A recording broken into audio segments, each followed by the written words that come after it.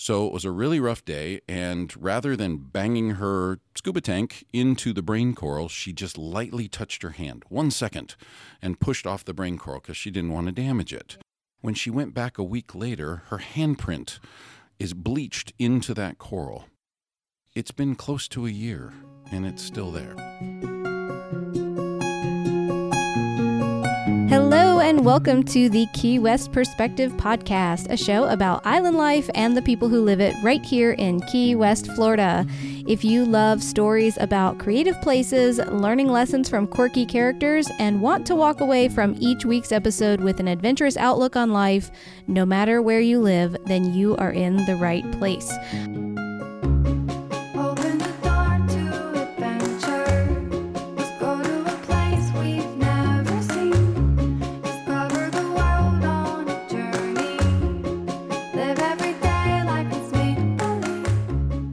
I'm your host, Carrie Bond of Bondfire Studio here in Key West. I'm a photographer, writer, and social media content director, and through my work, I share stories about our little slice of paradise here in the Florida Keys. Whether you squirt it, spray it, or pump it,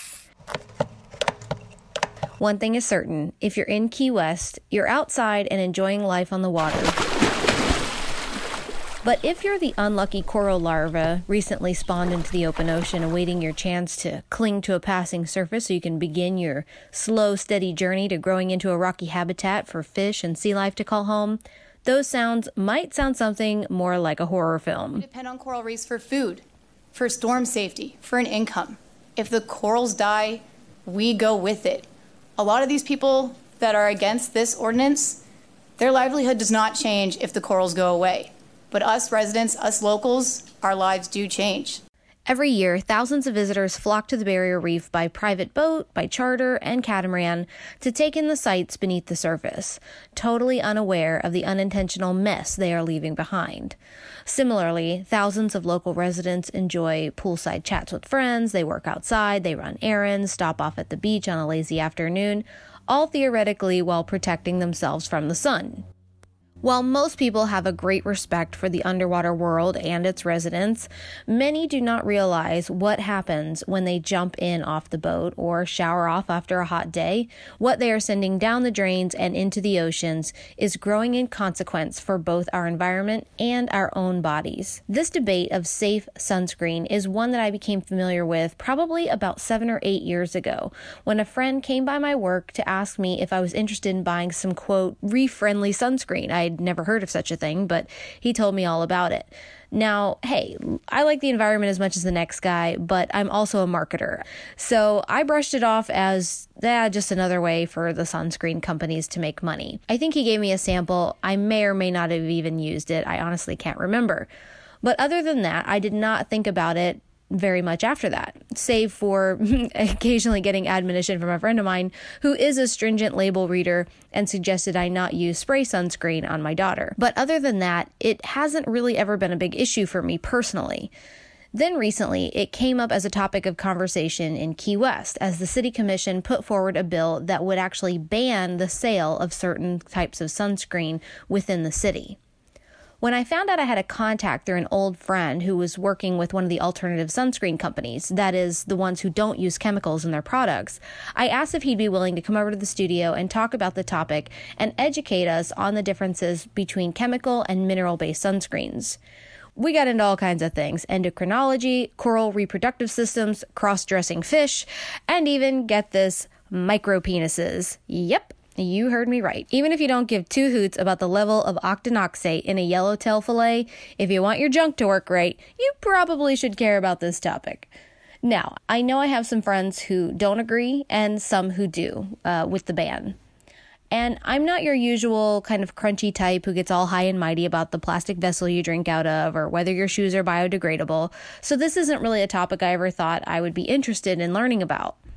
But I do think knowledge is power. Just like I'm sure there were skeptics when they first told us asbestos would cause cancer or that lead paint was toxic. I mean, right, there used to be ads for cigarettes showing that it was a doctor's favorite brand. So as research comes out and science gets better, I think it's a good conversation to have. I think it's good information to hear so that you can make a smart decision about what you put onto your body, how you protect your kids, and how we take care of the world around us. My guest today is one such person who learned early on the direct effect a toxic substance can have. He spent his young life in Hawaii surfing the Hanauma Bay area, and 20 years ago, his thyroid stopped working, and he was told that it was likely triggered due to environmental toxins.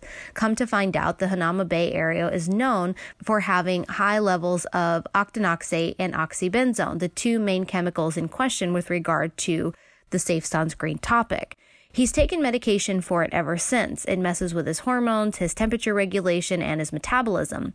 After retiring, he was pulled back into this as a passion, working for a company that he said, quote, is the most ethical and clean that I have ever found, end quote.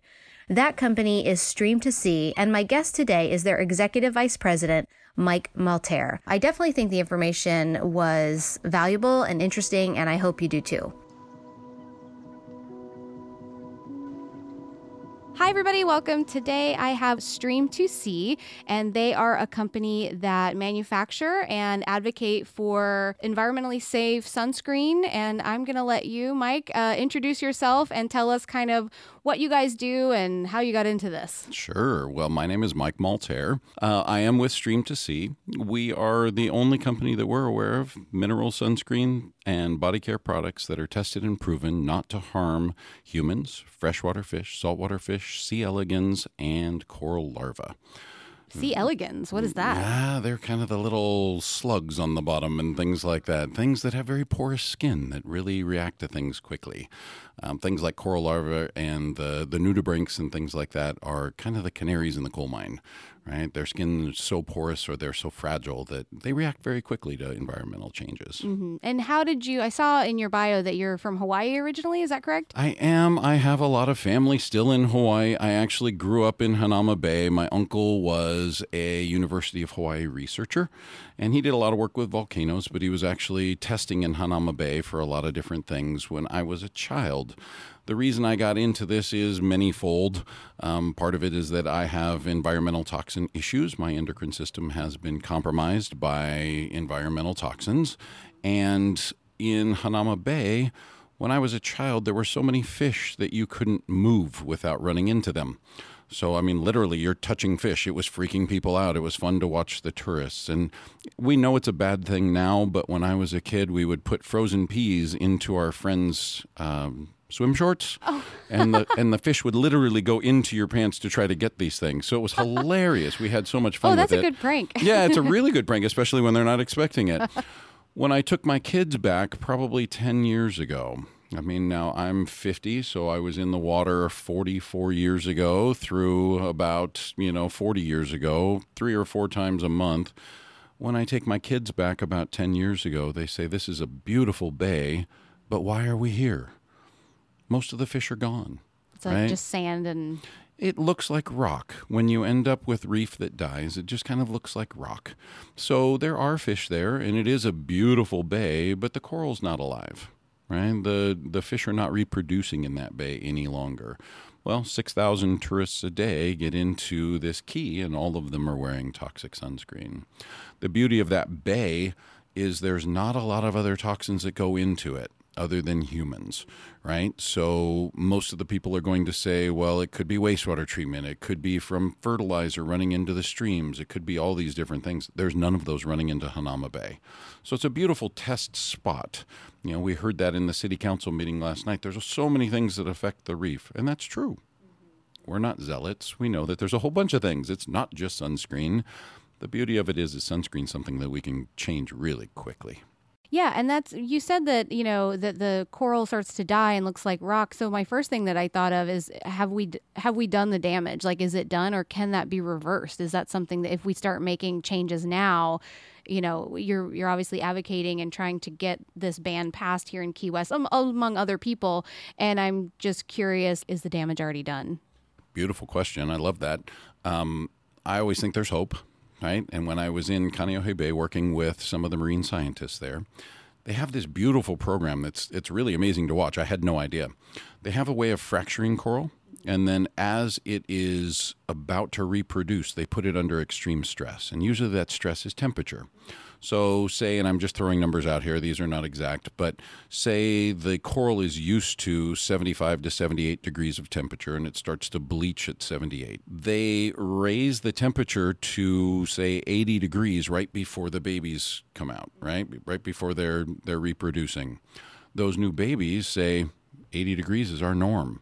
Right? So they're getting to the point where the part where they're talking about with like climate change and things like that and ocean acidification and all those sort of things, the baby corals can handle the heat difference. So they're almost like imprinting, or not really imprinting, but it's like they're born into a different environment, so that's what they know. Right. It's a new norm, right? So they're able to handle the temperature. They're not able to handle the poison. Gotcha. Right? So if we don't get rid of the pollution part of it, yes, we're going to have a problem. So when I talk to the people in Kaneohe, they figure we have about 15 years. If we can get everything out of the ocean that's killing all of this stuff in the next 15 years, then terrific. It'll take about 20 years of them planting these corals. And we had a number of people testifying last night that they're planting corals all the time. The 20 years will take care of it. The reef will come back. It will be able to survive. And the important part, I think one person touched on it last night, about 70% of our oxygen for the planet comes from the ocean. According to those folks in Kaneohe, and I don't know, I wasn't one of their scientists, I didn't do their research, but according to them, if we don't hit that 15-year mark, their estimation is by 2050, 2 billion people are going to starve because they count on the ocean and it won't be able to supply them with the food that they need. Wow. And that was actually another one of my questions because, you know, as we started to talk about before we started the interview, you know, my knowledge of sunscreen prior to recently was I put it on and I go outside. Right. And I have friends who are much more, you know, conscious and kind of pay attention to this stuff a little bit more and, you know, would sort of be horrified by the products I was using. And if she's listening, she'll be laughing when she hears me say that. Well, I'm judging you for it right now. Thank you. I you know, but education is the start, right? Right. And people who are like, oh, great. Okay, save the birds, big deal. You know what I mean? Like, what would you say to somebody who's kind of a skeptic in that regard, where they're not so much worried about the environment, but can you say something to that person that would be like, no, this directly affects you in this way? Sure. I wish I even had the gentleman's name, but there's a Swedish scientist that did a study that came out actually the same day that Hawaii announced that they were going to ban these chemicals. And in his study, he looked at benzophenones. So benzophenones would be like oxybenzone, avobenzone, things like that. Oxybenzone's the one that everybody's trying to ban right now. In his paper, he said that if parents, when they conceive children, have oxybenzone in their system, which it's over 96% of Americans currently have oxybenzone in their system. I saw that statistic that you've given me, And it's right around 85% of mother's milk has oxybenzone in it right now. If they both have that in their system and the unborn fetus is exposed to that, they are 30% more likely to be born with endocrine systems that are compromised. So endocrines like thyroid, pituitary gland, all sorts of things like that. They are 30% more likely to have estrogen receptors that don't work as well as they should. They are 30% more likely to be exposed to neurological disorders like Parkinson's and Alzheimer's. So if you really look at it, when exposed to an oxybenzone, an octinoxate, something like that, a normal sunscreen, you put it onto your skin. Within 30 minutes, they can test your urine and find that your estrogen levels have changed. Wow. And I saw you'd put something in there that this can even result in feminizing male fish. Oh, yeah. So tell me about that. I was like, what does that mean? Yeah, what are we talking about? So there's a lot of fish, and this is kind of a bizarre thing. I was unaware of the depth of this, but there's a lot of fish that actually start out as female, and then when it's time to breed, they convert to male. Mm-hmm. So in Hawaii, there's one, the parrotfish, that and we have them here, too. Oh, yeah. Yeah. You convert from female to male, and only a couple of them when it's time to breed, right? And so there's only a couple of the males around, and they're very different colors. They look kind of peacock colors instead of, white and red and brown. If too much estrogen is in the water, they can't make the conversion, right? Mm-hmm. So I've just heard that there's a bluehead wrasse that does the same thing, where even if the male gets eaten by something else, then the largest female converts to male, and then that becomes the breeding person. It was a hilarious article about it because that now new male is like a teenage boy, can't quite get the breeding right. It just cracks me up. But if there's too much estrogen in the water, it doesn't allow that. Now, if you go the other direction, androgen, if you have a whole bunch of that in the water, more of the fish come out male. If you have too much estrogen, more of them come out female. And when you end up with these things like oxybenzone and octinoxate, there's actually pictures of dottyback larvae. They're little tiny fish that they use for testing quite frequently. When exposed to those chemicals, the larva has things like the organs form on the outside of the body, some of them with aneurysms. It's really spooky stuff. Really bizarre, yeah. Really bizarre. We actually have a video online. I think if you go to Stream to See and look up the YouTube, there's a video where somebody, it wasn't ours, but somebody else did this, where they took our product, a control group, and then a standard sunscreen. And I don't know what the brand is, but it had the host of chemicals in it. The usual, yeah. Yeah. So the control group, obviously just water in an aquarium, right? The other ones we put a certain amount, and you can watch him put it in. I don't know what it was. It was a significant amount of both products. And they watched to see what would happen. For the first couple of seconds, the ones in the Stream to See aquarium, they kind of freak out because you just dumped a bunch of white stuff in their aquarium, right? And so they're kind of swimming around, and then they mellow out, and they stop eating for about 5 minutes, and then they start eating again. With the control group, they're eating all the time, right? Because they're like, this is great. We get free food and we don't have to work for it. You put them into the competitors' products, same situation, just a different set of chemicals, ingredients. They stop eating almost immediately. Within the first 15 minutes, they stop eating. At the 96-hour mark, one of the control group fish had died, none of them in the Stream to See tank, and 3 of them had died in the competitor sunscreen. According to aquatic toxicity laws, 30% attrition is just fine. So it's fine that 3 out of 10 had died and 30% of them had died. That's cool. No big deal. Whatever. It's just fine. I mean, I guess you can look at it and say fish have less of a lifespan than us, right? Okay, so I'm trying to be... Yeah. A little bit objective. Right. I guess it would be hard to control the exact age of the fish that went into the 3 tanks, but sure. Continue. Yep. Yeah, I'm hoping that human toxicity is not the same. Yeah, go ahead and lose 30%. It's just fine, no right? Big deal. Right. I think people would probably have issues with that, but fish can't do lawsuits. So, whatever. They don't have a voice in this. By the time you look at toxicity, right, it has to say 96 hours is when they have to die for it to be considered aquatic toxicity. But if you watch the rest of those 7 fish, they're bloated, they're swimming upside down, they're swimming sideways, they're banging into the side of the tank.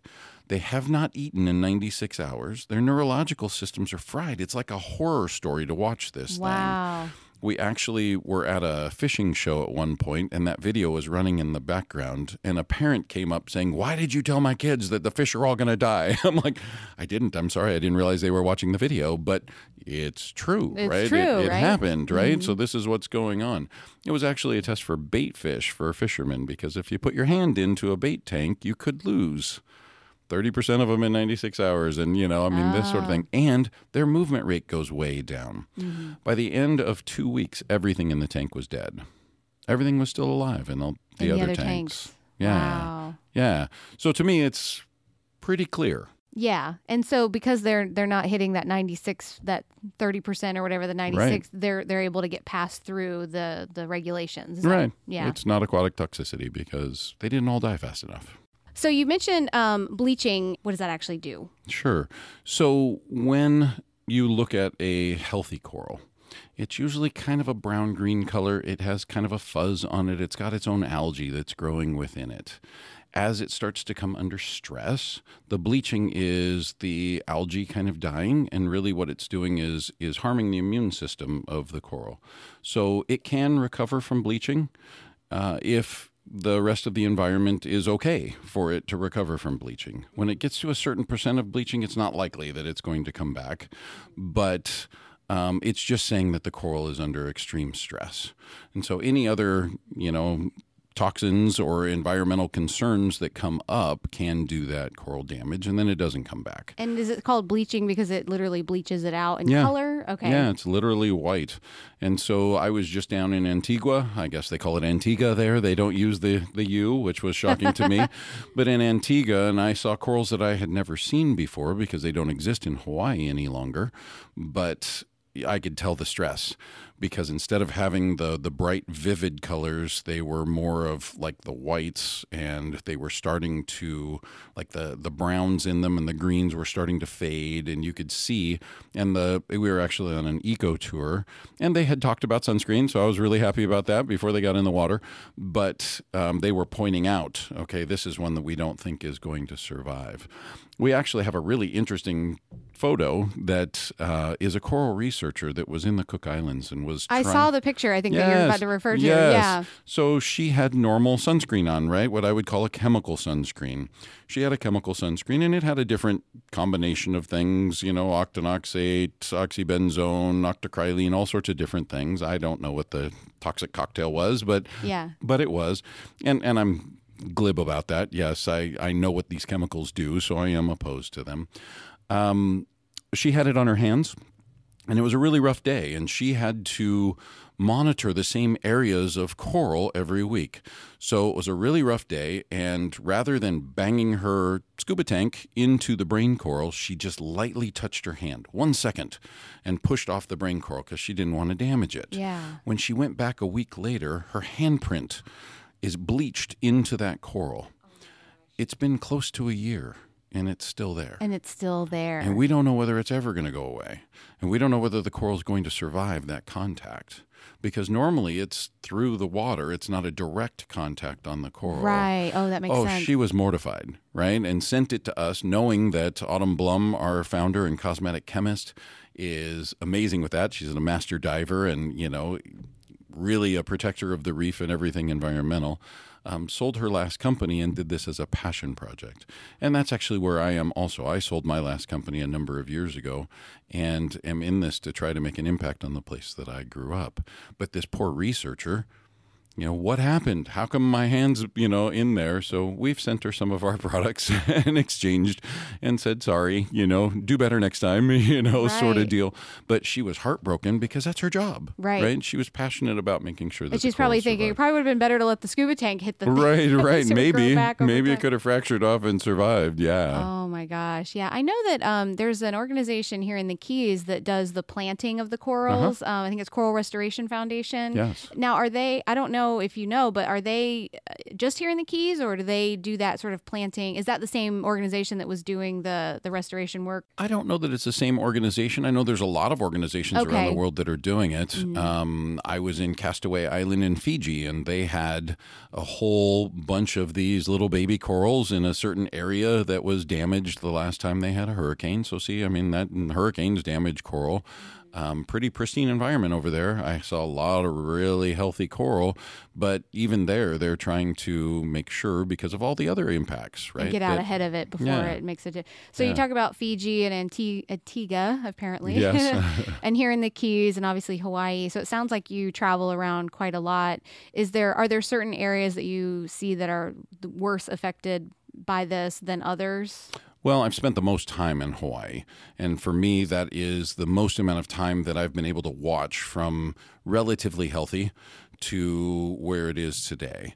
And don't get me wrong, there are some areas that there are less people getting into the water, that the water is moving more, rapidly. It's not a bay, it's not sedentary sort of water, where there are still some corals that are doing okay.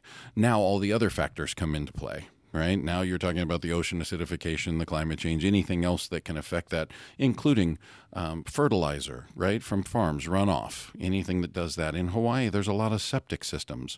So any of the sewage getting into the water can have all of this, which one of the commissioners brought up last night, that these chemicals that they're trying to ban are in a lot of products. And it's true. Not just in sunscreen. It's not just sunscreen, right? He was talking about, and he mentioned all the brands. I was kind of shocked that somebody would mention the brands in public. I'm not going to.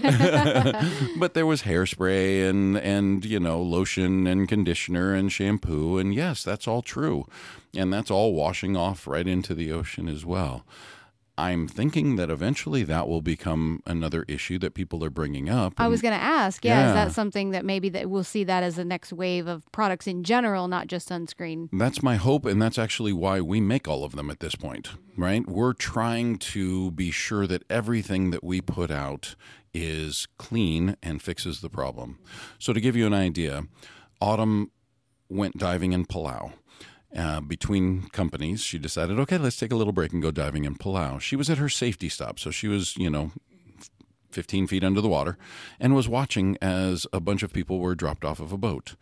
And you have to sit there for 3 to 5 minutes, and so she was sitting there and watching this rainbow effect come off of all the people. Like the oil slick. The oil slick, exactly. My gosh. So immediately it was, wow, that's really pretty. And then, wait a minute, as a cosmetic chemist, she went, what is that?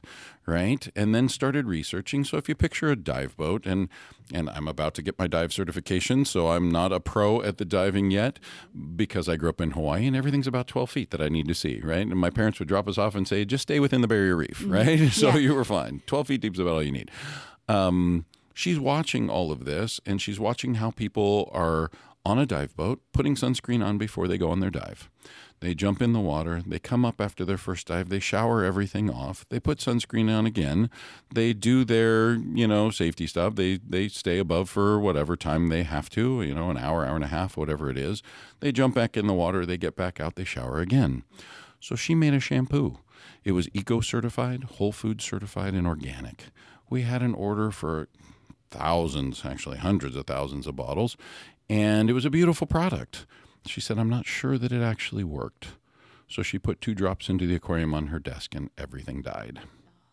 Okay, and we're now mourning the loss of these things that all had names that had sat on her desk forever and had to start the whole company over again, right? Let's make sure that it actually is okay for the aquatic environment.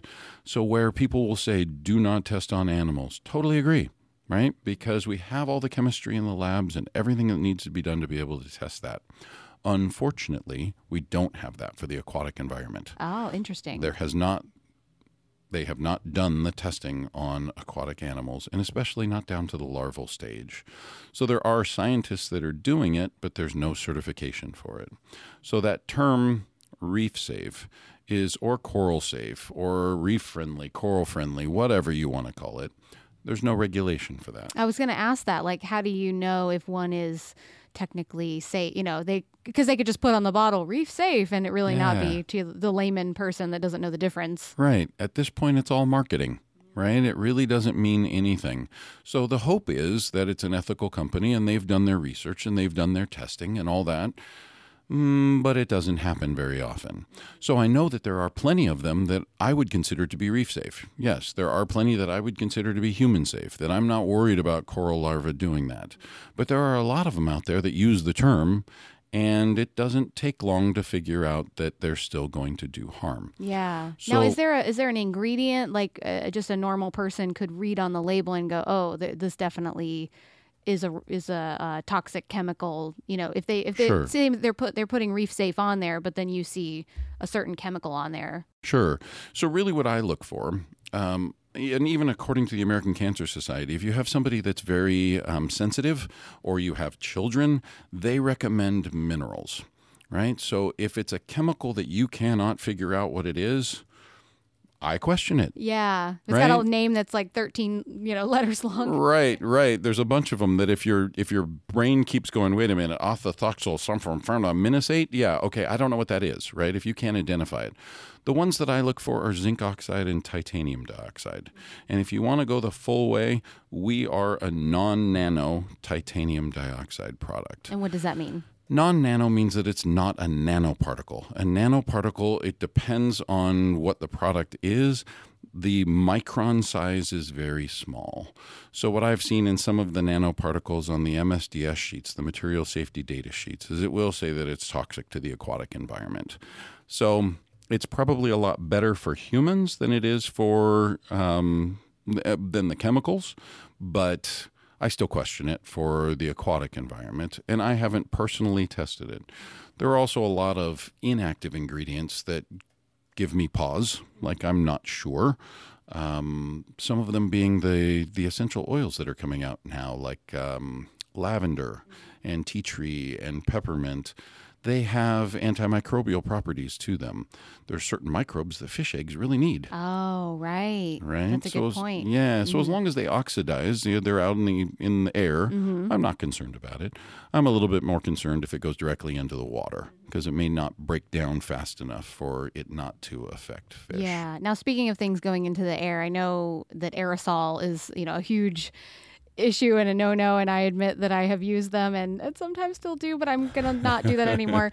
So why is the aerosol product, I guess, is it the aerosol or is it the fact that it's being sprayed into the air with the toxic chemicals? It's a little bit of both. It depends on what the aerosol is made of. But what it is, if you followed the directions on a normal can, and this is not my science, there's a gal named Melina Fagan that has done a lot of work with this and come up with a number of videos. And she has a name, she calls it the sunscreen footprints of death. Oh, boy. I love that term. That's not my term. That's a little bit dramatic. But what she showed was pictures of people applying aerosol sunscreens, and I don't know the brand or anything like that, but it would be what she called a typical chemical aerosol sunscreen. If you're standing on grass and you spray it on your feet, if you come back the next day, you can see your footprints nice green and everything around them are dead. Wow. I was just in Idaho with a friend that owns a rafting company, and she said there was a guy putting on aerosol sunscreen with my favorite plant behind it, and the next day it was dead. Do you think there's a connection? Yeah, that's not a coincidence, it sounds like. Yeah, I said let's go into the science on that one and just figure out what's going on there. So the problem is if you apply it per directions, about usually 8 to 10 inches away, something along those lines. My understanding is there's only about 18% that actually adheres to your skin, and the rest of it goes airborne. According to Craig Downs, he did a study in McKenna State Beach in Hawaii, and they could register on a fairly calm day 450 meters away. We're talking about more than 5 football fields away. They could register the chemicals in the sand. Wow. They also have a study where there's a natural preserve for waterfowl. It's not on a public beach. It's away from the beach. All of the eggs of those birds are coming up with all of these chemicals in them. So the babies are being born with all of those toxic chemicals already, right, from birth. And that wasn't a direct application. That wasn't from the water, right? Some of it could have come from the mother, but it's in the shells of the eggs. So it's got to be some sort of... It's tied in somehow. Yeah. And then if you just extrapolate from there, right, all of the baby crabs that are born on that beach are being exposed to it. Then the birds are eating them, and then the mahi-mahi eats the bird, right? And so it just continues to bioaccumulate. Now, in theory, then, as humans, obviously, that eat fish, I mean, then we are consuming it if we theoretically get that fish and eat it. Yeah, and Dr. Downs actually has a study of the amount of each of the UV filters that are in the mussels of fish. And you've talked about other brands that do the sort of reef environmentally safe. What makes you guys different with Stream to Sea than, like, for example, I'm familiar with Reef Safe, and I'm sure there are others out there. Like, what makes your product better or different than those? Well, being on the Safe Sunscreen Council, I hate to really just focus on us. The one big difference that I like is really how it feels and how it works, right? The stuff's amazing. It stays on forever. You don't get burned. It doesn't feel bad. It's not greasy. It actually has antioxidant properties, so it ends up curing your skin. The tubes are made out of sugarcane resin. I thought that was amazing when you told me that. That's awesome. So everything we can do to be as clean as we can, we do. We actually, as far as I know, like I said at the beginning, we're the only ones that have tested and proven. So, like I said, I've looked at the formulas of a couple other ones, and I go, yeah, they're probably good. It's whether or not it works for you. whether you're going to use it, right? I mean, we had somebody with one of the chemical sunscreens use a great term. The sunscreen that we like best is the one that people are going to use. Right, yeah. Right? So as far as I'm concerned, usually you get something that's good for you or good for the environment or it's nice to use, right? You might get 2 out of 3 of those, but it's rare to get all 3. Yeah. Right? And this one, you actually get all 3. So, I mean, our shampoos and conditioners are amazing. Yeah, and you were telling me about the one, was it the shampoo that you can get out of the ocean and it gets the salt off of you? Well, our shampoo actually has all of the enzymes necessary to break down everything in wetsuits. So anybody that's going diving or, nobody pees in their wetsuit, right? But yeah. Let's go with that. The dive show, they said there's only 2 types of people, the ones that pee and the ones that lie. I think that's hilarious. That's funny. So, yeah, well, I'm not a diver yet. I'll get back to you on that. But I've been surfing for years. And sure, you use wetsuits, but it even has enzymes to break down the urea. So it's an amazing product. And what we find is a lot of things that are wetsuit cleaners or mask cleaners or boat cleaners or things like that actually are very toxic to the environment that they're working in. Right, right. And mass defoggers and all sorts of stuff. It actually works really well as a mass defogger, or you too. can just spit in your mask. That works, You can, too. sure. Yeah. It depends on how hot you are, I think. I don't know. It can fog up. Autumn is constantly having a foggy mask. So that's about the only time I see pictures of her is underwater with a foggy mask. So nobody knows what she looks like, right? But the conditioner actually has all of the antioxidants to repair what the sun has done to your hair. And when you put it on you after getting out of the salt water, it takes all the salt water off. So when I was teaching my daughters to surf in the Big Island, my wife came running out and said, "We have reservations for a fancy restaurant. We need to go now. We didn't have time to go back to the condo." Well, if I'm in a warm, humid environment, I'm totally opposed to putting on dress clothes. That is so uncool. So we put the conditioner all over our bodies and went right to dinner. It was like we had showered. So I have nice hairy arms, and it sticks to your shirt, right? Or anywhere where the salt is sticks to your pants. Well, then you just feel like you have that film on you. Yeah, it's kind of gross. This takes care of all of it. It's our number 1 repurchased item, and the divers love it. Although I will say, as a female, like you get that salty hair kind of thing going, and you got the texture and the...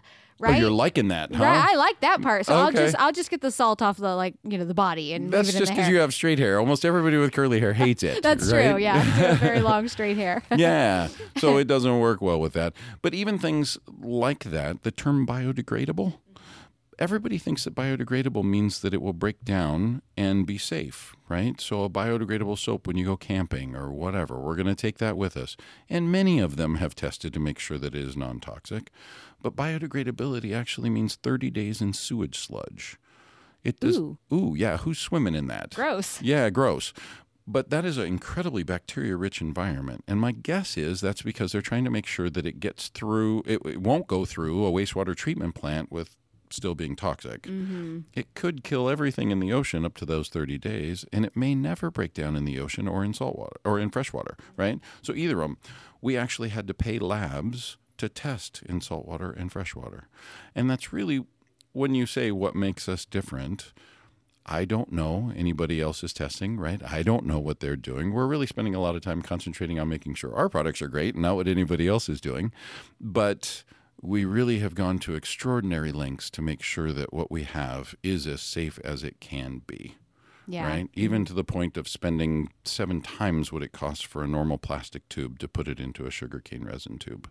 We just want to make sure that it's as clean as it can be and does the least amount of damage while doing the most helpful, right, stuff that it can. Now, price point wise, just out of curiosity as a consumer, is it competitively priced to the other sunscreens? Like, would somebody maybe not purchase it because it's a lot more expensive? Well, yeah, and that's one of the concerns that was brought up last night, and that's one of the concerns that I hear quite frequently.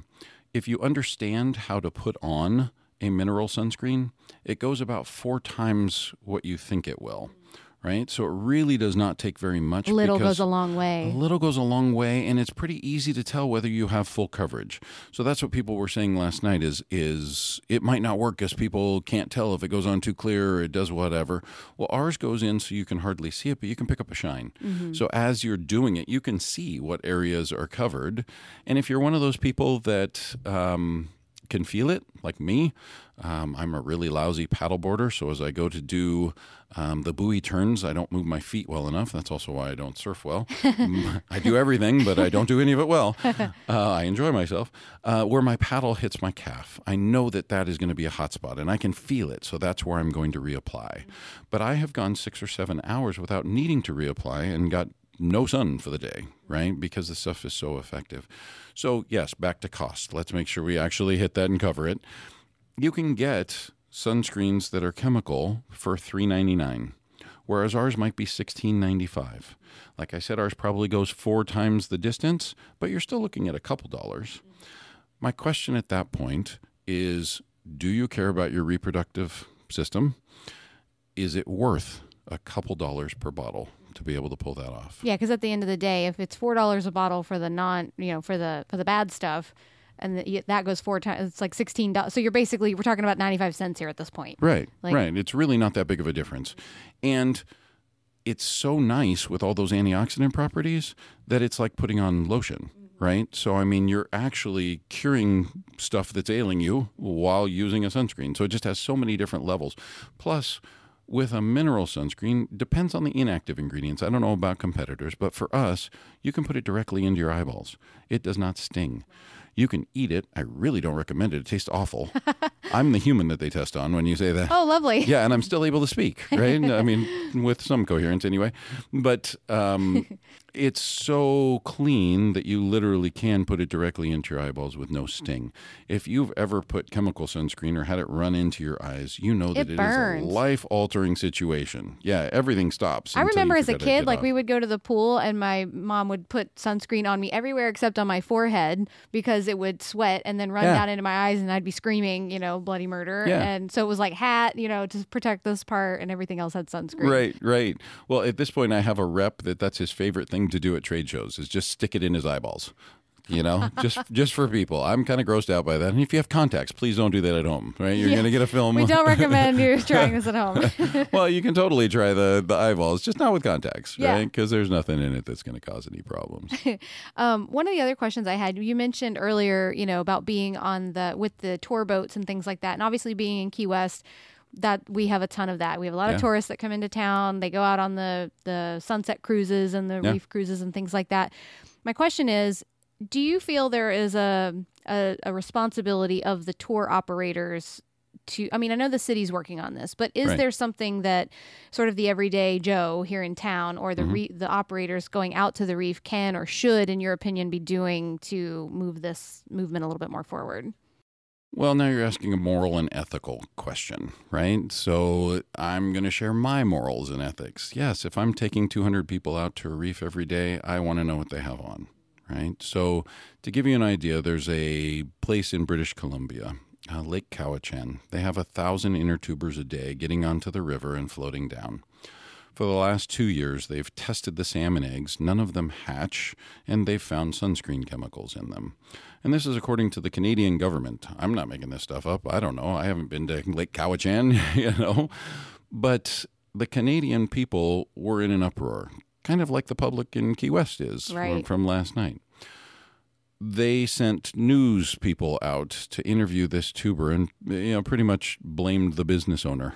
Right? You're killing all of our salmon, right? That's a really important thing in British Columbia. It's a really important thing in our ecosystem. It's important to me when I go to brunch and I want a salmon, breakfast. See, there you go, right? What happens when they all go away? And their numbers are really shrinking. So he ended up going through about a 2-hour training with me so he could actually answer when the news showed up. He thought he had a clean product and then found out the night before that he didn't. So luckily he and I got together. 5:30 in the morning, I did a 2-hour training with him right before he gets on the news at 8 o'clock. Wow. So he told the Canadian people, I think I have it figured out. And what he does, we have a card that's the ingredients to avoid. And it just so happens to be about everything that Palau just banned. So most people are banning oxybenzone and octinoxate. Palau banned 14 things. And they actually put a $1,000 fine to it because the only thing they have going for them from a tourist perspective is this reef, right? So they're trying to keep it alive. Lake Cowichan, if you show up to rent an inner tube, he takes your sunscreen, puts it up to the ingredients to avoid list. If you've got any of the ingredients that don't work, you don't get to rent a tube. Okay? if you haven't put any on, and he will touch you to find out. Yeah, I was going to say, like, what about people that sneak it in? Yeah, he will. Like, look, if it's greasy or whatever, he can smell it. Most of them you can smell. He actually has a large container of it that you can rent the tube and just use his sunscreen. Nice, yeah. Yeah, all the salmon eggs have no sunscreen chemicals in them this year, right? So we're thinking they're all going to make it. That's an impressive turnaround in one season. Right, one year, right? Yeah, not even a year at this point, right? They're not inner tubing right now. It's cold everywhere but here in Key West. That's true. I forget the rest of the world is... well, it's cold today. It's like, what, 73? Yeah. That's shorts weather in BC. That's come on. Are you kidding me? I'm not sure they could take off enough clothing well, to be it's funny. I left there. to come here. I had just like a little cardigan on, and then I walked outside. I was like, wait a minute, need jacket. Right. You guys are cracking me up. We're funny. Yeah, from Idaho, this is balmy. Yeah. So what I'm looking at is, we actually have a program that's a safe sunscreen pledge where they can buy it very, very reasonably for a boat like that that's taking a bunch of people out. Like a big wholesale kind of... Yeah. It's a big 32 ounce with a pump. We even give them a thing to mount it, right? Kind of a display to mount it onto the boat. We give them stickers that all they have to do is point to the sticker and say, you have to have this on to be able to use, our facilities here and go out on our reef. And to give you an idea, a 32 ounce, if they were covering their whole body, we hope they're wearing a rash guard. We hope they're wearing a hat or a scarf or whatever they need to cover the little areas. But if they weren't, you could get about 200 applications out of a 32-ounce bottle. That's a lot, right? If they are wearing rash guards and things like that, you can get 400 to 600 applications out of it. So it's very reasonable for them. To give you an idea, if they sold about 6 or 7 of our little 3-ounce to those people that are on board when they use it and they go, man, this stuff's great, right? I need this stuff. They sell 6 or 7 of them and it was free to them. Right. So and those boats hold, 100 to 200 people if they're full. Right. I don't know the exact numbers, but I know they're... Right. It's huge. It's a lot of people. And we've talked to a lot of them, right? And we're getting some traction with this sort of deal. The dive operators all up and down the coasts in Florida are using it like crazy and starting to use it in Hawaii and a lot of different places. And we're really trying to make it accessible to them, right? This is about more of a mission. If we were trying to just be ultra profitable, we would go with a plastic tube. We would go with chemicals because chemicals are super cheap, right? Your profit margin is huge. Ours would not be, right? Because we're trying to do it right and we're trying to keep it accessible. So the ingredients that you find in our products are also found in high-end cosmetic sunscreens that are about $40 a bottle. So when you say $16.95, $17.50, whatever, it's a bargain. And that it goes that far too. Right. Yeah. No, that makes sense. And you touching on like cosmetics. I also own a hair and makeup, company, and so I'm thinking even too, like I wonder if there is some, I don't know, play into the products that we recommend to brides, for example, when they're getting their makeup done, or so are in cosmetics, are the harmful chemicals typically found in when you have like say a foundation that has sunscreen in it? Is that typically the bad stuff that you'd have to look at the label because there are mineral makeups for sure. And so I just saw an article out of China, right? Honestly, I think that the U.S. is going to be one of the last to jump on board with this, probably because of, capitalism. Yeah, well, hey, we've got lots of freedoms. It's a wonderful place, right? I love the process. But when you go to some place like China, they just did a study that said, and don't quote me exactly, but I'll give you the paraphrasing and the gist of the study because I don't want anybody calling me out on it. I'm from memory. I just saw it. It's only been out a couple of weeks. But the girls that were trying to be more American in certain areas, they've been doing studies on them. And I think the study was over the last 15, 20 years. I cannot remember. But they started using things that they hadn't used culturally in the past, like shampoo, conditioner, lotion, sunscreen. Some of them are using whitening agents because they want their skin to be lighter. And they're using makeup. The average age of menstruation went from 12 to 8. Wow. Yeah. So the only place that I'm aware of that is trying to ban those chemicals in everything, France was looking at it just recently. And my understanding, I was in Paris, probably 8 weeks ago, and every place that I went, I was trying to find clean products, right? Just where's a clean sunscreen? and I couldn't find any. And really, and I even had to translate them. My French is a little rusty from high school, right? So I'm like, I don't know how to translate chemicals in French. I mean, benzoxy, whatever. Right. I had no idea. I had enough trouble finding the restroom in French, right? So what I think is happening is France, their number one export, at least my understanding, once again, don't quote, but I know one of their big exports anyway, is beauty products, right? Food, probably, right? I mean, there's some amazing things that they have. Champagne. No. There you go. So, okay, now I know where your mind's going. I couldn't think of a single car. No, Citroen and Peugeot, but I don't think they export them much. Yeah. See, there you go. I'm working on it. The brain's still functioning a little bit. So, I think what they're looking at is they're starting to see this trend going towards we need to protect the people. We need to protect the babies. And really, that's what it's about. We have a hashtag protect what you love. Okay, that's great. Ingredients matter. There's another, hashtag. But I've taken that myself, and what I say is protect the babies. Protect all the babies. I don't care whether they're coral or human, right? So my last life, and I still do a lot of parent coaching and how to raise kids and education. I do a lot of consulting with schools. And my wife now has taken that over. She's been a teacher forever and a master Montessori teacher. And my concern is I'm not sure that there's going to be a place for these kids to grow up into, right? So we're trying to create these incredible humans, but if they don't have an environment to grow up in, it's not going to matter. Yeah. So my hope is we get this fixed in the next 15 years so I can go back to doing that. Right? Because you were a principal before, right? I owned a school. I owned 3 schools for 18 years. Owned a school. That's something you don't hear every day. Yeah. And your wife's Montessori, so was it a Montessori program? They were Montessori schools, yeah. And I am a certified positive discipline teacher and positive discipline in the workplace and all sorts of things. So we've consulted with a lot of schools. We've actually consulted with a lot of businesses. And it's all about just how do you get firm and kind and, positive interactions. And is that kind of where the tie-in to, wanting to make sort of better for the next generation? Like obviously you have an affinity for, education and things like that. Is that kind of where that stems from, you think? Yeah, I think for me it was the endocrine system going bad. It was watching my personal reefs go bad. And then it was that realization that, wait, I'm raising these kids, right? I'm helping all these parents raise these effective kids. I mean, one of my favorite books, the title will resonate, Raising Self-Reliant Children in a Self-Indulgent World. Oh, lovely. Yeah, isn't that interesting and how fitting? I'm going to have to look that. I have a 7-year-old, so yeah. Yeah, there you go. You're in it. Positive Discipline is one of the books, and that's the other one. But when you look at that and you say, okay, we're doing all of this work to create these incredible humans, but then they're not going to have an environment where they can survive, right? I had one person quote that once the reef dies, we have less than a generation before we won't be able to survive. And just logically looking at it and saying 70% of the oxygen in the world comes from the ocean.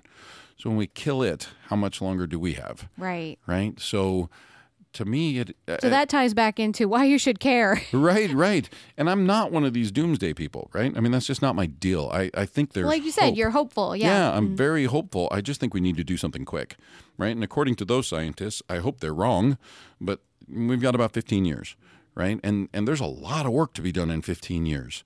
But what it looks like to me typically is it needs to get worse before it gets better. And I'm hoping that it doesn't get bad enough that we can't undo it. Yeah. Right? And I'm hoping that these other places, I mean, if you look at the places that have banned this, right? We're talking about Hawaii, Palau, Aruba, Bonaire, Curacao.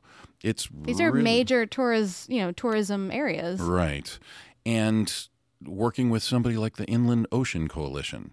These are people in Colorado and Montana that are looking at it going, what we're doing in these places so far from the ocean is going to affect our livelihood. It's going to affect our lives, our environment. We're not going to be able to breathe, right? So they're starting to watch what they're doing all the way out there. So when people say, somebody said last night, well, these are people that aren't even getting in the water. But are they getting in their shower? Right. Right? Because it's going to get to the ocean eventually. And I just learned last night that you guys do deep injection wells for your wastewater treatment plant. So it goes way down there. Well, it's getting into an aquifer somewhere, right? I mean, unless you're able to drill it all the way down to whatever the core is, right? I mean, and then it melts on its own or whatever. I'm guessing it's getting into the water system eventually. Just for our listeners, so we keep saying last night, what he's referring to is the city commission meeting. Next item, ordinances first reading 15.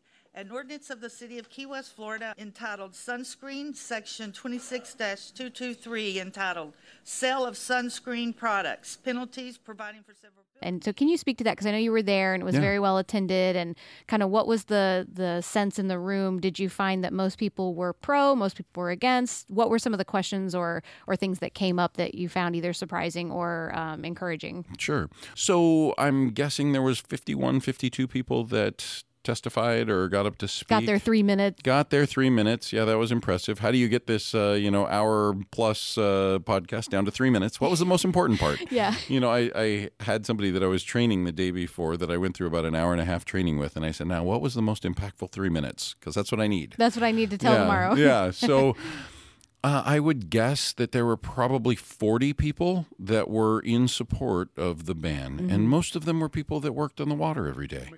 I'm the executive director with Reef Relief, a local nonprofit. My name is Sean Martin. I am the chair of the Florida Keys chapter of the Surfrider Foundation. My name is Dee Dee Quigley, 518 Elizabeth Street. Chris Berg, I'm the South Florida Program Manager for the Nature Conservancy. Dora DeMaria, Education Coordinator for Reef Relief. Dr. Patrick Rice, the Chief Science and Research Officer at Florida Keys Community College. Brian Vest. I am the founder and president of the Conch Republic Marine Army. Captain Mel, Island Time Charters. Christine Green. I'm a charter boat captain down here. Captain Victoria Impalameni. I have been chartering for 43 years. Dennis Gill. I make my living on the ocean. Callie Harris. I am the K-8 marine biology teacher at Sugarloaf School. Lindsay Reese. I am the science teacher at Maysands Montessori School. Sarah Aylwin. I am here to support the ban. Deirdre Fitzgerald from W.S. Badger, one of those manufacturers that makes a natural mineral sunscreen. Misty Lister. I'm here on behalf of All Good. We are a mineral-based sunscreen brand. Dr. Harry Fowler. I am a plastic surgeon who started making sunscreens 30 years ago. My name is Joe DiNardo. I am a retired toxicologist. I've made dozens of formulas of sunscreens. As an individual toxicologist, this kind of serve as a factor. They were people that were boat captains. They were researchers. They were, Reef Relief Group. They were the Nature Conservancy. There was all sorts of folks down there. Interns from Mote Marine. There was an incredible girl, I wish I had her name, 12 years old, from the local Montessori school. Aww. And there was another one. I remember her name. I think it was Lila or Leela that also got up and spoke. They were incredible, right? And for them, it was very simple. And really, it should be for us, right? It's, do we know that this is going to fix everything? No.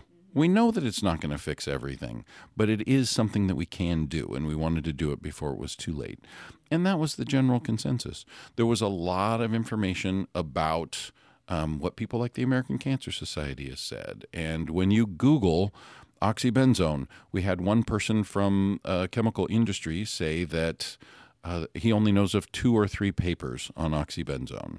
And the next person that got up had Googled on his phone, I put in oxybenzone and found 246 papers on the negative effects, the toxicity of oxybenzone. So it's not hard, right? Just Google that stuff. And there is an emotional bent. Maybe my favorite brand of whatever happens to have those chemicals in it, and I don't want to give it up. And there was concern that you could get it from Amazon.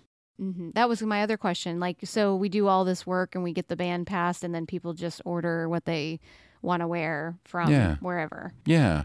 Because to be clear, the ban is on the sale of products in Key West that contain these chemicals, not on the use of them. Right. Mm. And so there's no way to regulate or prosecute or anything if somebody brings it into the area. My hope is the people that are doing the majority of the damage, like, putting 300 tourists or whatever it is at a time onto a reef, are the ones that are going to do it. And what we look at is concentrations. So everybody says dilution is the solution. That's the chemical companies. I don't buy it. So in tests, in Hanauma Bay, in Honolulu Bay, in McKenna State Beach, right? All of these places that actually exist. One of the people said, you can't duplicate it. It's in the lab. It's not actually happening. No, these tests were actually on a bay that exists. In real life, yeah. Bahia Honda, right? Yeah, They've actually done it as close as there. Mm. So if you want to look at it, it's 62 parts per trillion of oxybenzone that is considered acute toxicity. So at that point, coral larva starts to die. okay, or at least is bleached and damaged. I think the number is close to 180, so it's between 62 and 180 parts per trillion. And to give that sense of scale, that was the one drop in, what was it, 6.5 Olympic-sized swimming pools. That's crazy. Yes. So to give you an idea, I'm 50 years old. You can tell that my voice is nice and deep and everything like Love that. it. I'm trying to... you have a good, I'll say, you have a good podcasting voice. Well, I have a face for radio. That's exactly right. So the deal is, at my age, I'm unwilling to get into Hanauma Bay because I can't handle the estrogen, right? I'm trying to keep everything in its place, right? I don't want it shifting because we've added hormones that don't belong there. Well, if you're in Key West, I mean, we do have men that turn into women every night, so you could That's just awesome. hang out with them. Yeah, we were watching one last night. And, They're wonderful. Yeah, she was amazing. Yeah, it was a lot of fun. It's not about that. I'm teasing. Although there is a fish in Hanauma Bay that a marine biologist calls Pat because it's been trying to convert from female to male for the last couple of years, and there's too much estrogen in the water to do that. Like, okay, that's hilarious. That's not my joke. That was theirs. So, funny. Yeah, I thought that was funny.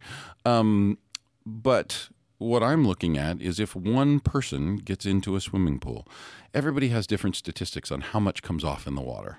Right? So I have heard as much as 60%. I've heard as low as 20%. There's companies in other countries that are saying none of it comes off. I don't believe that. I think you'd need a sander or a grinder to get it off your body, right? As soap wasn't going to do it if none of it comes off. So if 20% gets off, if you've slathered all of that all over your body, all those chemicals, and then get into a swimming pool, it's also my understanding that many of these chemicals react with the chlorine to create another noxious problem. Oh, lovely. But yeah, we're not going to go down that road right now. But I look at one large gentleman with, hairy arms or something like that gets into a swimming pool that I'm in, I get out. Because I don't want to have my urine tested 30 minutes later and find out that I'm like 9 pregnant ladies. That's not cool with me. Right? So really, when you talk about all these things like price and effect, even if it's only a fraction of what people are talking about, why are we doing it? Mm-hmm. Right? It just doesn't make any sense. Right. So yeah, I'm totally invested in not being in those bays until we get this out.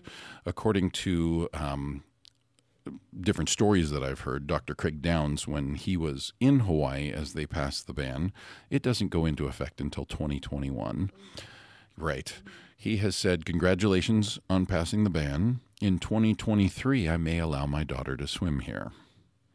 That's how significant this is, right? It's altering our whole potential future path. So we had a lot of people in favor of this ban. True. So let's talk about the ones that didn't. Yeah. So tell me what the ones that weren't in favor, what were the concerns that came up? Yeah. So there was a number of them. The biggest ones, the biggest contingency group, they were the dermatologists. My name's Andy Weinstein. I'm a 4th-generation Floridian. I'm president of the Florida Society of Dermatology. Dr. Terry Cronin, and I'm also a dermatologist. I'm from Melbourne, Florida, and I'm representing the Florida Society of Dermatologic Surgeons. Daryl Pruitt, Northside Drive, Key West, dermatologist. Karen Ross. I'm the Vice President of Government Affairs at the Personal Care Products Council. Carlos Gutierrez. I'm the Vice President of State and Local Government Affairs for the Consumer Health Care. The dermatologists are concerned about skin cancer. Rightly so. Rightly so, yeah.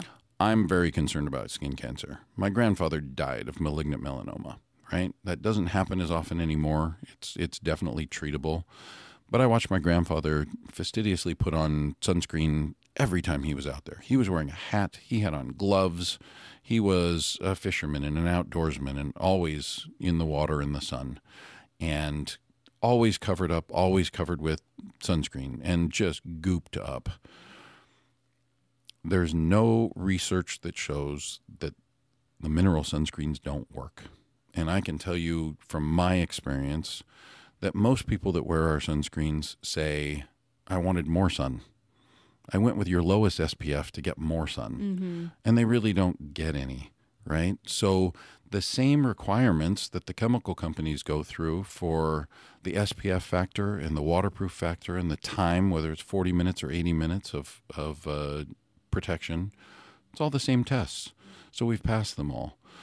one of the commissioners brought up a Consumer Reports that said that none of the mineral sunscreens were in the top 13 products for protection. According to who? According to Consumer Reports. Okay. They didn't publish their testing methods. But when we go back and find them, they're actually a test that the FDA used to do 15 years ago and no longer uses because it's not as accurate. So they didn't use a new one, and they also didn't test our product. So the general consensus was, yeah, we need to pass this. So with that, Sherry, can you call the roll? Commissioner Davila, Yes, to move this to the second reading. Commissioner Hoover, Yes. Commissioner Kaufman, Yes. Commissioner Lopez, Yes. Commissioner Wardlow, Yes. Commissioner Weekly, Yes. Mayor Johnston. Yes. Motion carries.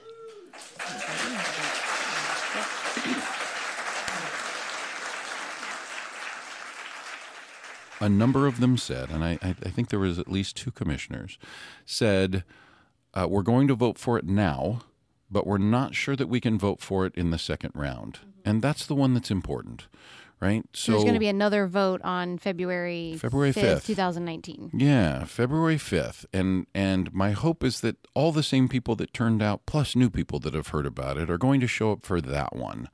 Because it's very easy to vote against something if your constituents aren't sitting there. Because we tend to underestimate the apathy of the American public. Once it is voted on, it's gone. We don't really think about it again. So I'm hopeful that all of those people are going to show up. And I've actually reached out to the mayor and the commissioners and said I'd be happy to come down and speak, individually. And my company sent 49 pages worth of science, and I have about 200 pages more that I'd be happy to send them with the specific studies and everything, hoping that we don't ignore the science. Well, and that's why I've reached out to them to say, don't take my word for it. Here's the science. Are you going to be speaking at some of the local chambers and rotaries and all those because I know a lot of groups get together. That might be an opportunity too to kind of help get the word out. I'm happy to. I have reached out to the Montessori school and one of the people that was the marine biology teacher at one of the schools locally. Yeah. I'm happy to do that. I'm happy to educate them as much as I can. One of my favorite talks was actually for a 6th grade class. I was going to say, I bet getting to kids early, giving them that education, then that kind of, they are, like you said, that's their norm. They're raised with that information, and it's just normal to wear safe sunscreen. So this one little gal, they only had 30 minutes, and then they had to go to lunch. And I heard them all getting their lunches out, and they stayed for another 45 minutes through lunch because they wanted all their questions answered. Oh, yeah. And I had one little girl say, "Sir, I don't mean any disrespect, but I think that your generation may have screwed mine up." And the teacher was, aghast. Oh, my goodness, And I said, no. She's not wrong. I don't think it was my generation. It was probably my parents. But we were ignorant, and we just kept going along with it. And so I said, as a member of this generation, I would like to formally apologize. Oh. But what I want to tell you is I can't fix it on my own, right? It's your environment. It's where you need to grow up, and I need your help to fix it. So I love doing those sort of things. If anybody in Rotary or schools or any place wants to do it, I've had a dive shop put up, the PowerPoint on a big screen. I wasn't even there. I was in Idaho, and was that Divers Direct? No. but they're very involved with it as well. Yeah. There's a lot of groups. I mean, at this point, one of the concerns that came up is that you can't get all these products. There's not enough of them. Well, there's tons of them. We're in more than a dozen places here in just Key West. We're in over 1,400 stores out there.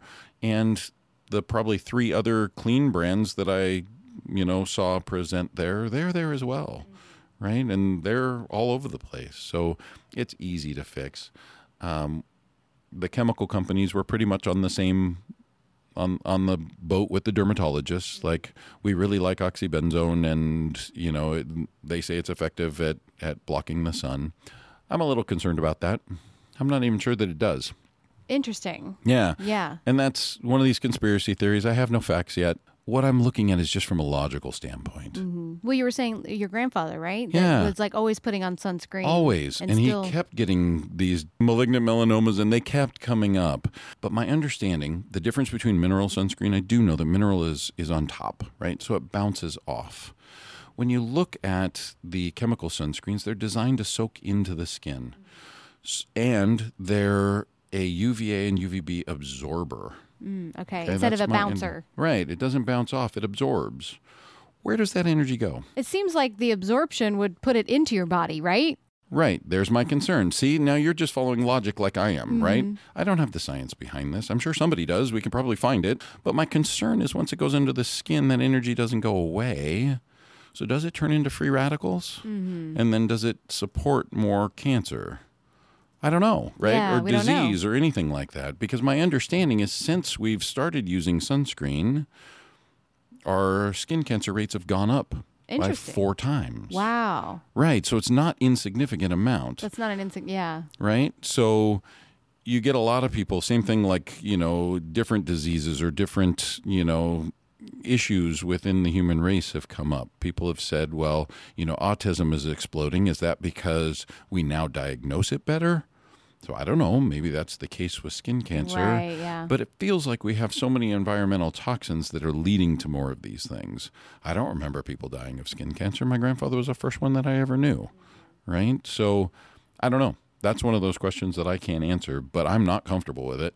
Right? I don't want the sun's energy going into my skin. Right. Yeah. It should be bouncing. And you touched on the UVA, UVB. What does that exactly mean? Like, is that a different rating for different sunscreens? Well, to be considered a broad spectrum sunscreen, you need to be able to prove that you can block UVA and UVB rays. And the easiest way for me to say what those are, layman's terms, a UVA is the aging rays, right? So you just think aging. Okay. Right? UVB is the burning. Okay. Okay. Yeah. So that's as simple as I can put it. The beauty of a mineral sunscreen with titanium dioxide like ours is that it blocks the UVB rays incredibly well and the UVA pretty good. Right?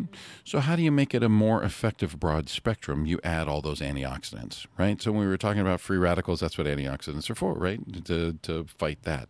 So it becomes a broad spectrum sunscreen. Now, some of our partners that are using zinc oxide, zinc actually does pretty well at both, right? It'll do UVA and So yours UVB. is titanium. Ours is and titanium. Some are zinc. Yeah. We're one of the few that is titanium. I looked at, in the past, if you had a gnarly skateboarding accident, they would put your legs back together with zinc screws. Too many bodies rejected them.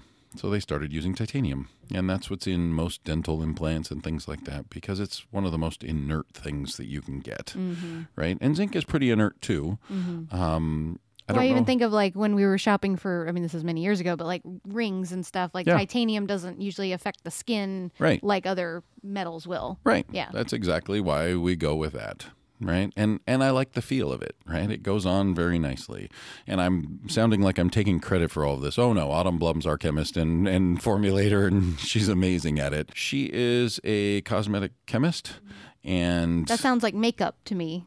Yeah, but it's also going to be all the beauty products. Okay. Right. So anything that you're really going to put on your skin. And she used to do a company called Organic South that was all the Theraneem products. So she's been working with these sort of things for a long time and is an incredible formulator. She can usually come up with stuff in minutes, and then everything else is testing to make sure that it actually isn't going to cause any harm to anything. So it's fun to work with her because we have probably 50 other products that we can bring out. The problem that you run into is expensive sugarcane resin tubes, and let's figure out how to get this really sustainable so we're not impacting anything with that product. And then is that necessary? And the sugarcane resin tubes like break down more than plastic doesn't. Well, it's not that it's still considered a plastic. It's just considered a bioplastic. Okay. Right. So will it break down? Yeah. But we can't call it biodegradable because our products have a 3-year shelf life. And that's something that's actually kind of nice about the difference between a mineral and a chemical anyway. The chemicals aren't as stable, so they don't have a shelf life that lasts as long. Their SPF factor does not last typically it's a year, and we're 3 years because of that. So I don't want the tube biodegrading in your dive bag. Yeah. Right? Yeah. Because then you get mush. That would be nice. Right. Or the bottom of my kayak or something like that. Or even your, lip balm or something like that. You don't want it biodegrading in your pocket, on a sweaty day, because that's like... melts in your mouth. No. Right. Yeah. Right. And you don't want a Hershey Kiss melting in your pocket, right? And that's the equivalent. Yeah. And you brought me a little sample kit here, which I'm totally going to make use of. So just to kind of describe, so you've got a lip balm here, and I'm sure you have other products, but you've got a shampoo and body wash, which we kind of talked about, I think, earlier. Obviously sunscreen, and this is SPF 20, and you have other levels, I'm assuming? Yeah. There's a 30, a sport, okay. Right. That's one of those things that a lot of people are there's really a misconception about SPF factor, right? So a lot of people think you need to have 50 or 100 because, of course, if you can get 20 and it's good, then 100 must be better. Must be better. That's my, that was always my thought process. Yeah. So we're really good in this country at listening to marketing. Right. Yeah. So really what it comes down to, and once again, my numbers aren't 100% accurate because we've typically rounded up or down. So SPF 20 is somewhere around 95% of the UVA and UVB. Okay, 95. You go to SPF 30, and you're talking about somewhere around 97. You jump up to SPF 100, and it's around 98.7. So you're talking about 2% difference between an SPF 30 and an SPF 100. How many people are going to even notice, right? Right. So can you get to higher than SPF 30 with a mineral sunscreen? You can, but now you're talking about the equivalent of spackle or house paint, right? Well, it's just about, some people would do it. The lifeguards, if you remember lifeguards a long time ago, they had the nose. solid white nose. Yeah. Yes. Yes, that was typically a zinc oxide at about a 25% concentration. Nothing is getting through that, right? It's this solid white house paint, right? So you can, and some people do, and if you need it, rock on. Go for a 45, something like that. Go try for a 50. But most of the time when you get above a 30, it has chemicals, right? Yeah, that's good to know. And so what other products do you sell other than these that I have in front of me? Are these it for now? For now, that's it. We do have a soothing lip balm. Oh, and you also gave me, I didn't say this. The Sting Relief Gel. The Sting Relief Gel. Tell me about that. Yeah. So the Sting Relief Gel is made because Autumn was trying to get a fish to pose underwater. Oh. And it was not cooperating, and she drifted into a fire coral. Okay, well, that's going to catch your attention. Yeah. Fire coral is no fun. She was lit right up, right? So the dive master that was with her said, hold on a second. Went underneath a brain coral. Did he pee on her? No. She got this stuff put on her, and he counted with his fingers underwater to 5. And by 5, the sting had gone away. So as a cosmetic chemist, she motions, get some more, right? And then she found all the enzymes in it and put it into that product. So it's amazing antioxidants. It's got aloe vera. It's got, peppermint, cinnamon, all sorts of stuff in it to help heal. A little bit of tea tree. And all of these enzymes in it. So within about 5 seconds, fire coral, Portuguese man o' war, jellyfish, all of the sting is gone. So we have somebody that just sent in a testimonial recently that had breast cancer and had a double mastectomy. And her skin was so fried from it that it didn't have any elasticity. And so they said, we don't know if we're ever going to be able to do reconstructive surgery on you unless your skin can handle it. So for the last month and a half, she's been putting on our Sting Relief Gel and then our body lotion.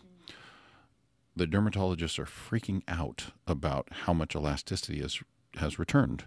And so it looks like she's going to be able to do her surgery.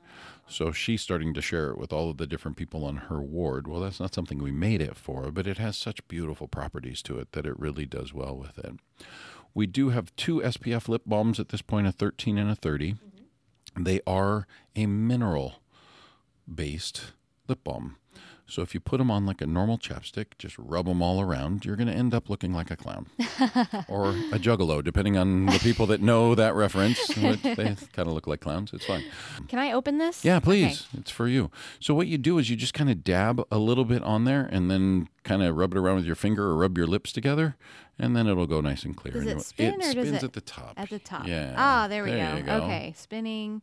And I'll put pictures of this on the blog. for There everybody. you go.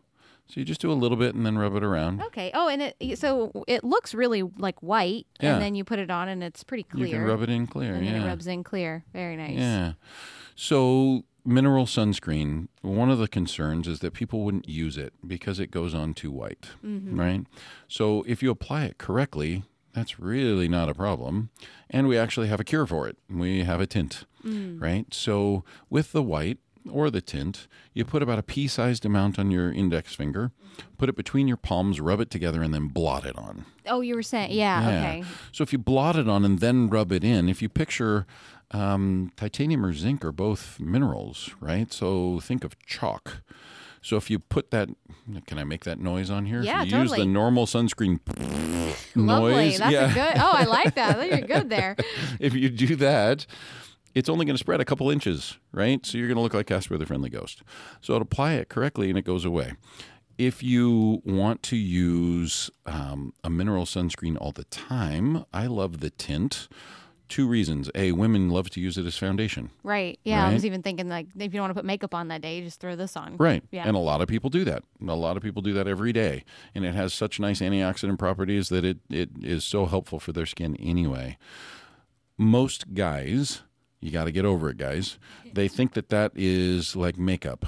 And what I look at is wherever I don't shave very well, that's where it's going to pick up more of the white. Or in my arm hair or leg hair or something like that. It turns everything else prematurely white. Yes, my goatee is totally white, but my arm hair is really dark.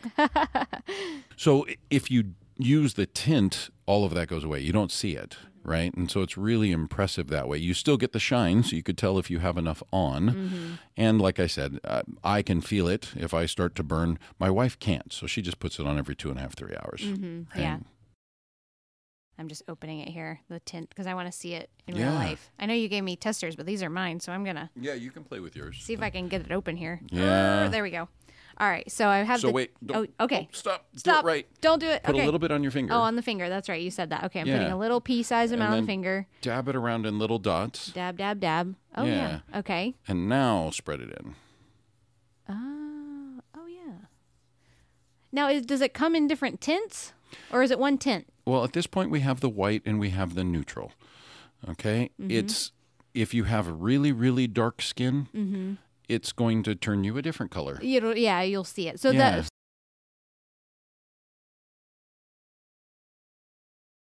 So if you put that, can I make that noise on here? Yeah, if you use totally. the normal sunscreen Lovely. noise. That's yeah. a good... Oh, I like that. You're good there. If you do that, it's only going to spread a couple inches, right? So you're going to look like Casper the Friendly Ghost. So apply it correctly and it goes away. If you want to use a mineral sunscreen all the time, I love the tint. 2 reasons. A, women love to use it as foundation. Right. Yeah, I Right? was even thinking, like, if you don't want to put makeup on that day, you just throw this on. Right. Yeah. And a lot of people do that. A lot of people do that every day. And it has such nice antioxidant properties that it is so helpful for their skin anyway. Most guys, you got to get over it, guys. They think that that is like makeup. And what I look at is wherever I don't shave very well, that's where it's going to pick up more of the white. Or in my arm hair or leg hair or something like that. It turns everything else prematurely white. Yes, my goatee is totally white, but my arm hair is really dark. So if you use the tint, all of that goes away. You don't see it, right? And so it's really impressive that way. You still get the shine, so you could tell if you have enough on. And like I said, I can feel it if I start to burn. My wife can't, so she just puts it on every 2.5, 3 hours. Yeah. I'm just opening it here, the tint, because I want to see it in real Yeah. life. I know you gave me testers, but these are mine, so I'm going to Yeah, you can play with yours. see if I can get it open here. Yeah. There we go. All right, so I have So the... wait, don't, okay. Stop. Stop. Do it right. Don't do it. Put Okay. a little bit on your finger. Oh, on the finger. That's right. You said that. Okay, I'm Yeah. putting a little pea-sized And amount on then the finger. Dab it around in little dots. Dab, dab, dab. Oh, yeah. Okay. And now spread it in. Oh, yeah. Now, does it come in different tints, or is it one tint? Well, at this point, we have the white and we have the neutral. We do have a people of color formulation. Don't hold me to it. I'm not telling you when it's coming out, because what we found is that African Americans actually, from a percentage standpoint, get more. They die more frequently of melanoma. Oh. And it's because you can't see it when it's coming up. Oh, right? So it's not as noticeable. And they don't think to get checked for it because they've, got such beautiful skin. They don't normally have to worry about that. So And I think there's a perception, and maybe this is just mine, but I think there's a perception too that darker skinned people have less chance of getting skin cancer. Yeah. So maybe they don't protect their skin Right. as much because they're like, oh, I'm fine. Right. It's true. Yeah, right. They don't get it as much, and it doesn't affect them as much. But when it does affect them, it's harder to tell, and so they usually don't get it checked, and that sort of thing. Obviously, broad generalizations, but yes, that's the case. The one product that you don't have in there, and I'll have to get you one, there's a soothing lip balm. And the soothing lip balm to me is amazing because I have been addicted to lip balms. I'm going to try not to say any brands. Mm-hmm. I have been addicted to lip balms since I was 16. To give you an idea, most of them dry your lips. Mm-hmm. They have things in there that feel really good going When you on. put it on. Yeah. Mm-hmm. But then you're almost addicted because now it dries your lips out, and so you keep doing it, and it becomes a mental thing. Obviously, I need some counseling. So 3 or 4 times an hour I would apply it because that's how dry my lips got. And I know there's about a quarter of the people that are listening to this are going, yeah, that's totally me. I've been like that. I feel like as soon as I put it on, like I almost wish I don't put it on, because then once I do, then I'm like, now I feel like I have to put it on all day. Right, Yeah. right, because it's actually drying your lips out. So if I left the house without it, I would have to stop and get some, for the day. Like or you I would can't just go the nuts. day without No, it, yeah. I was totally OCD. I was losing it, right? So I start using Stream to Sea's lip balm, the soothing lip balm, and I used it like a normal lip balm for the first 2 days. Mm-hmm. And then I started noticing, wait a minute, I'm not using it as often. Mm-hmm. And now I'm down to probably 3 times a day. And I bet if I got counseling, I would stop. Maybe some electroshock It's still therapy or mental. something. Yeah, it's totally mental. It's like, I need dessert. No, you don't. So it's all about, like I'm at trade shows or I'm talking on things like this. And if I'm talking all day long, I probably still apply it only about 3 or 4 times a day. Yeah. And that's amazing to me. 1 tube has lasted me a year. Wow. And my whole family And you're knows. you're a chapstick user, a lip balm Totally. user. Yeah. Yeah, totally. You used a brand name. I know. Sorry. Correction. So my whole family knows that I always have lip balm on me. And so they'll always ask, Dad, can I use it? And so our family of 4, they only use it, once or twice a week sort of thing, just when they think about it. Well, I'm even thinking my daughter's lips get super, super dry. Yeah, but literally, you'll only buy 1 a year unless you need a lot of counseling too. We can go into that afterwards. We can start the lip balm therapy group. That's here. it. Actually, I ran into somebody that had to go in rehab.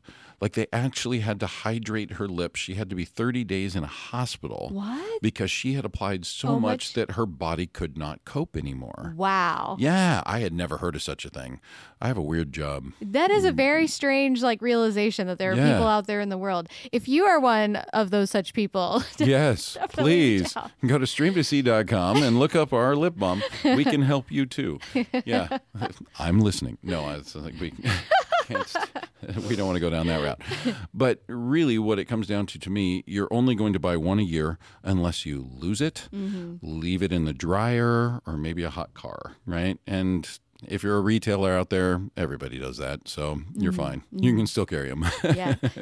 And speaking of retail, are there shops here in Key West that are already selling these products? There are. Here, I think we have about a dozen people that are selling it in Key West. Yeah. So I'll put that in our show notes. I'll put a link to all the places so far, and I can update it as more places, start adding on. So you can get it in Key West at Divers Direct, Finn's, Captain's Corner, South Point Divers, Date and Time. Oh, nice. Yeah. Reef Relief, Key West Bait and Tackle, Key West Eco Tours, World Sailing Adventures, New Leaf Skincare, and Mel Fisher Maritime Museum.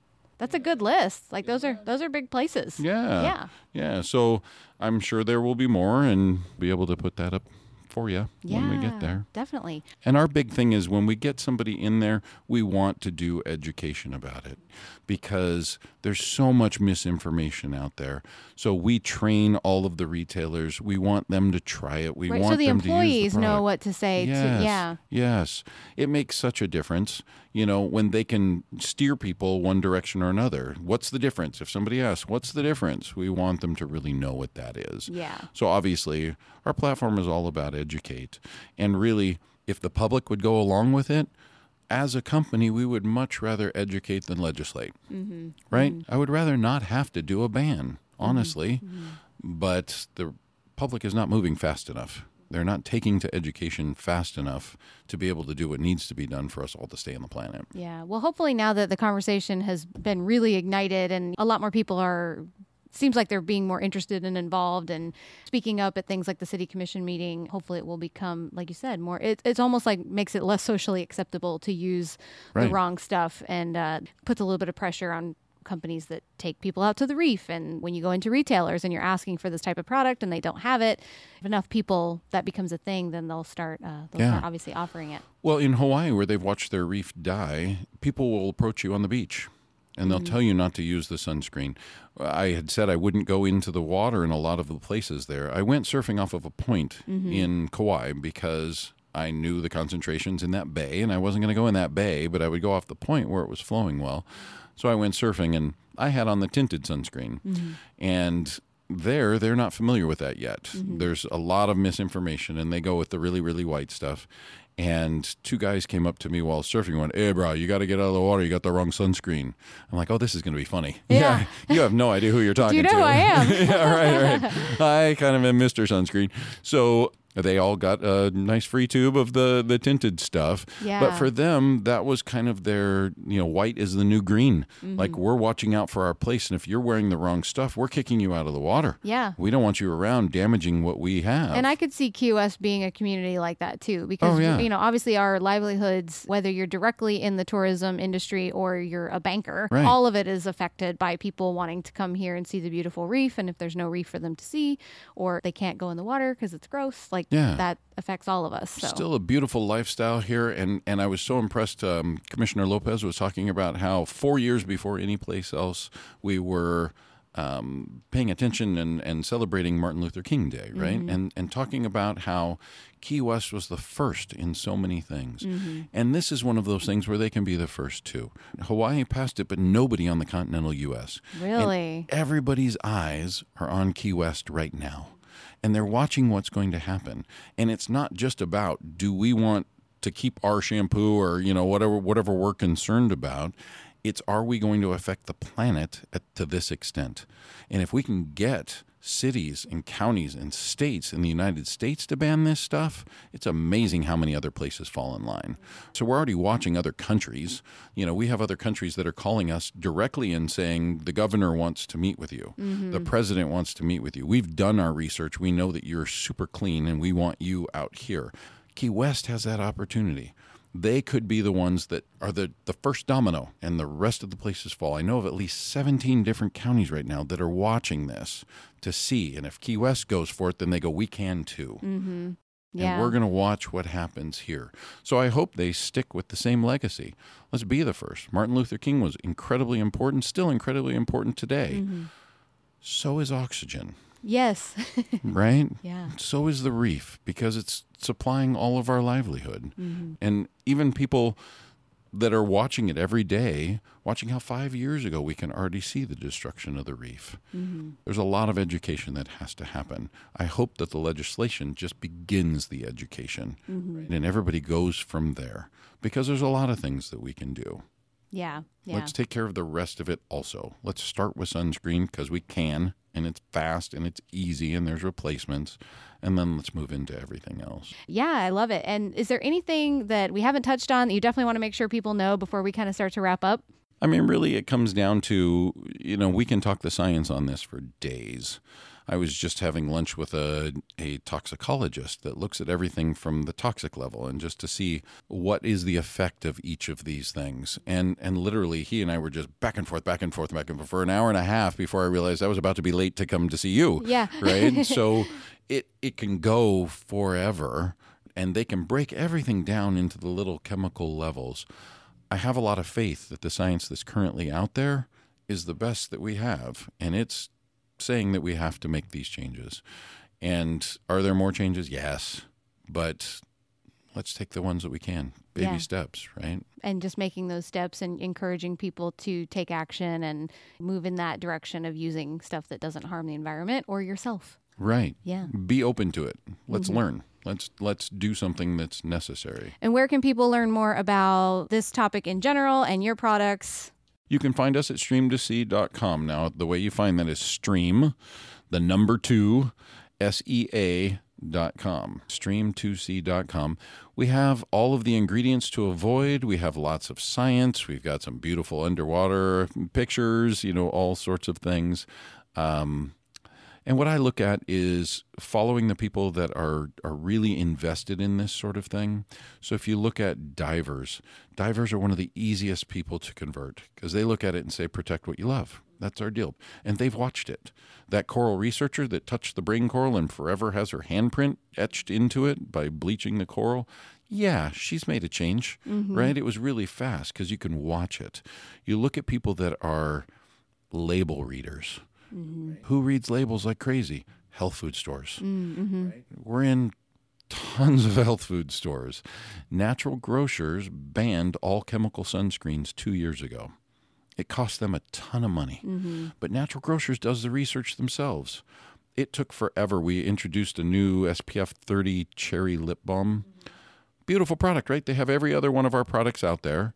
It took months because we had to certify that the cherry fragrance was organic and edible. Oh, yeah. Right? Because fragrance can, if it's synthetic, can do a lot of damage.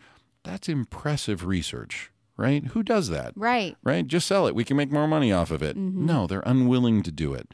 So when people like that embrace us to this extent, you go, maybe we're getting somewhere. Yeah, maybe we're on the right. Well, it sounds like you're moving in the right direction, and I'm so glad you came over and told us all about this and your products and kind of the movement that you're behind. And definitely I'm going to encourage people to go out to stream2, the number 2, SEA.com. I'll also have all of those locations here in Key West that are currently selling those products in the show notes. So thank you so much for coming over and being here on the show. Great. It's been a pleasure. Thanks for helping me educate.